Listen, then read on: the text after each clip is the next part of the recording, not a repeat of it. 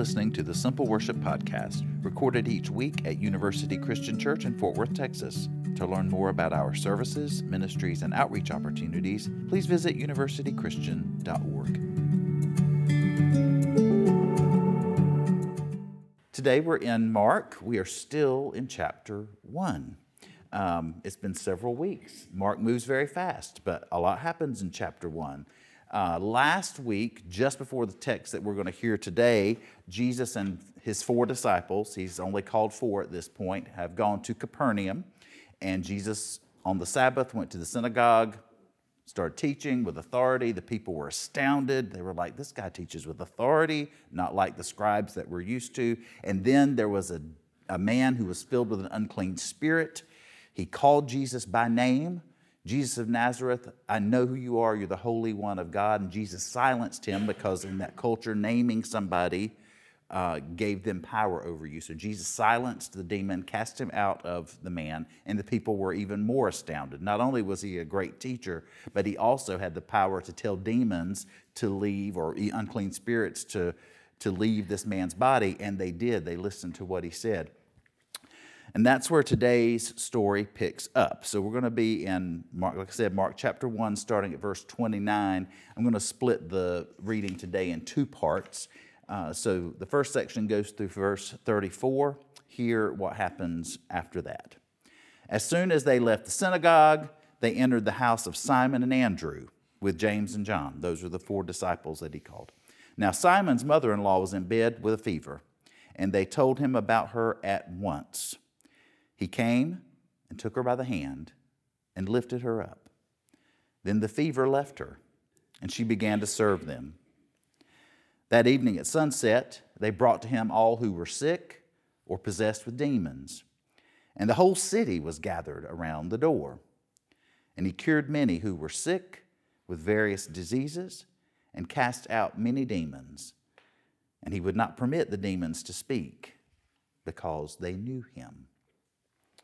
So this is typical fashion for Mark. It moves at a breathless pace. Mark likes to say immediately. So as soon as they left the synagogue, they're going to the house of Andrew and Simon. We find out Simon's mother-in-law is sick. She's in the bed. Remember, there's no Tylenol. There's no antibiotics. And if you had a fever, it could mean something really bad. And maybe it was because when Jesus got there, they told him about it at once. And Jesus went to her, took her by the hand. The scripture says he lifted her up. The fever left, and she began to serve them. Now, this story has always gotten under my skin just a little bit. Obviously, the societal roles were different in those days than they are now. I read quite a bit about that this week, as a matter of fact, preparing to talk about this today, and read lots of things that said, it was her calling to serve. It was her responsibility to serve. It was her expectation to serve her guests. And that when Jesus healed her, she was able then to do what she was called to do. But it almost sounds like in that interpretation that Jesus healed her so that she could serve them. And some of that probably has to do with my own experience with my parents. My dad, God rest his soul, my mom did everything for him. And the thing that I hated the most was he would tell her to get his underwear, t-shirt, and socks laid out on the bed. And it just always got under my skin. I'm like, she picked them up, she washed them, she folded them, she put them away. You can't pull them out of the drawer. But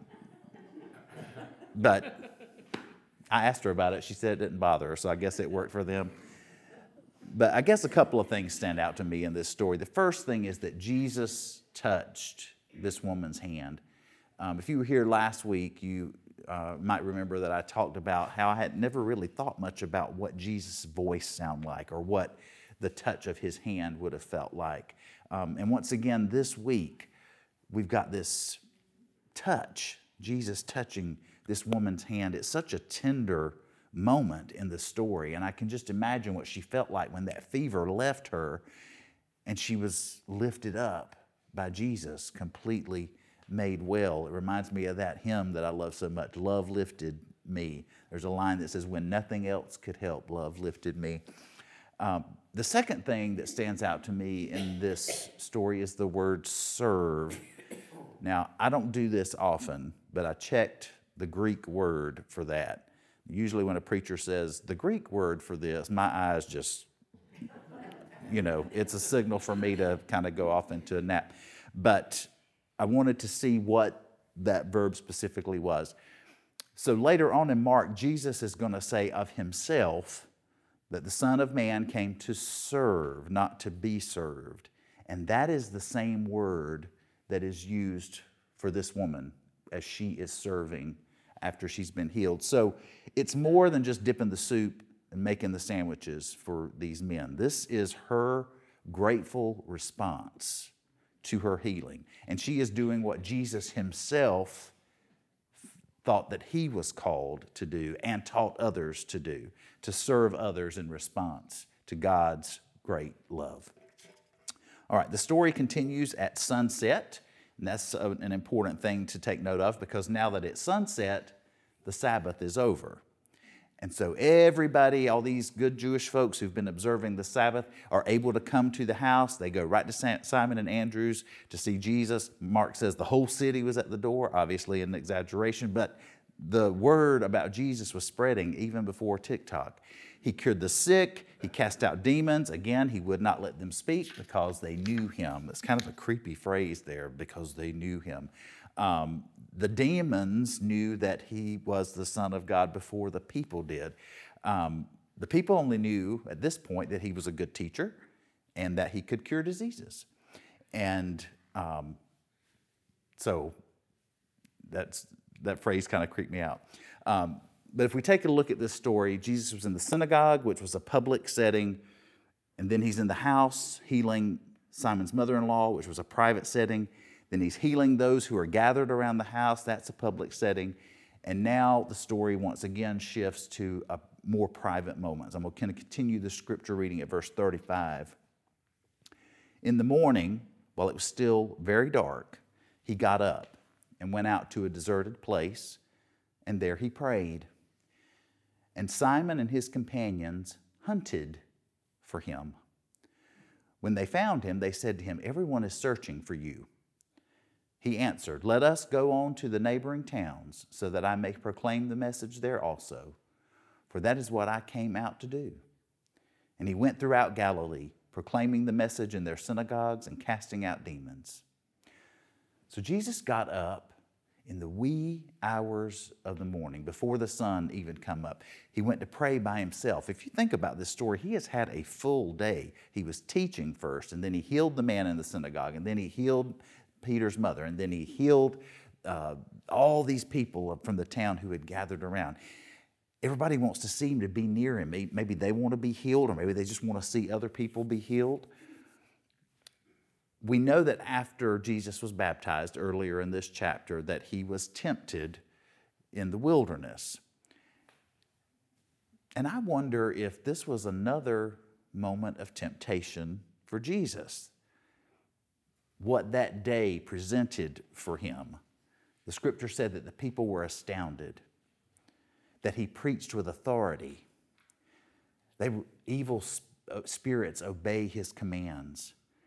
And then think of all the people. He healed me of my back pain or my headache or my congestion or my whatever, you name it. This disease, I don't even know what it is. He healed me of it. It would have been really easy for Jesus to just set up camp in Capernaum. He could have been the headline preacher at the synagogue, have a big group of people coming to see him every day, be really popular, be really powerful. But he went off by himself to pray. It was almost as if he couldn't wait to pray, as if he couldn't wait to be alone in prayer because it was still dark. He knows how important it is to center himself, to be grounded and connected with God. I don't know what he prayed for. The scripture doesn't tell us, but I can imagine him praying for peace and for guidance and for direction. The disciples woke up. He was gone. And then the text says they hunted for him. That's a desperate word. Like, they hunted for him. I wonder if they thought somebody kidnapped him or something because he was doing all these healings, or maybe I just watched too much crime TV. But they were desperate to know where he was. And why were they desperate to know where he was? Because everyone is searching for you. Jesus, as they say in the entertainment world, is a hit. Everybody loves him. Everybody wants him around. But he's not going to fall into that trap. He has gone to pray. He is grounded, understanding that this is not about him and his popularity. This is not about him and any power that he can claim.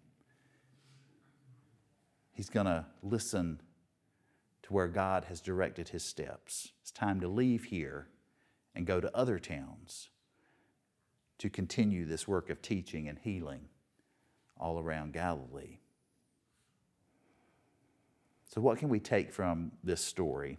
Well, you know me well enough to know that I'm not going to tell you that. I'm just going to ask you some more questions. It might be interesting to think about what tempts us. Social media makes it really alluring to be popular, to see how many likes you can get, to see how many views you can get, how many clicks you can get. What are the self-centered things that try to control us? And just a side note, self-care is not the same as self-centered, but that's another sermon and we can talk about that another time. But what are the self-centered things that we do that try to control us? How much of ourselves are we giving to those things? And how are we staying grounded in God? How are we centering ourselves? What does our prayer life look like? How often do we rely on God for direction and for peace in our lives? And then how do we respond? How do we respond to God's grace and love? Jesus served. How are we serving others? And how is God calling us to be at work in this world? Thank you for listening to this week's episode of the Simple Worship Podcast. If you enjoyed today's sermon, please subscribe to this podcast and share it with others. To learn more, please visit universitychristian.org.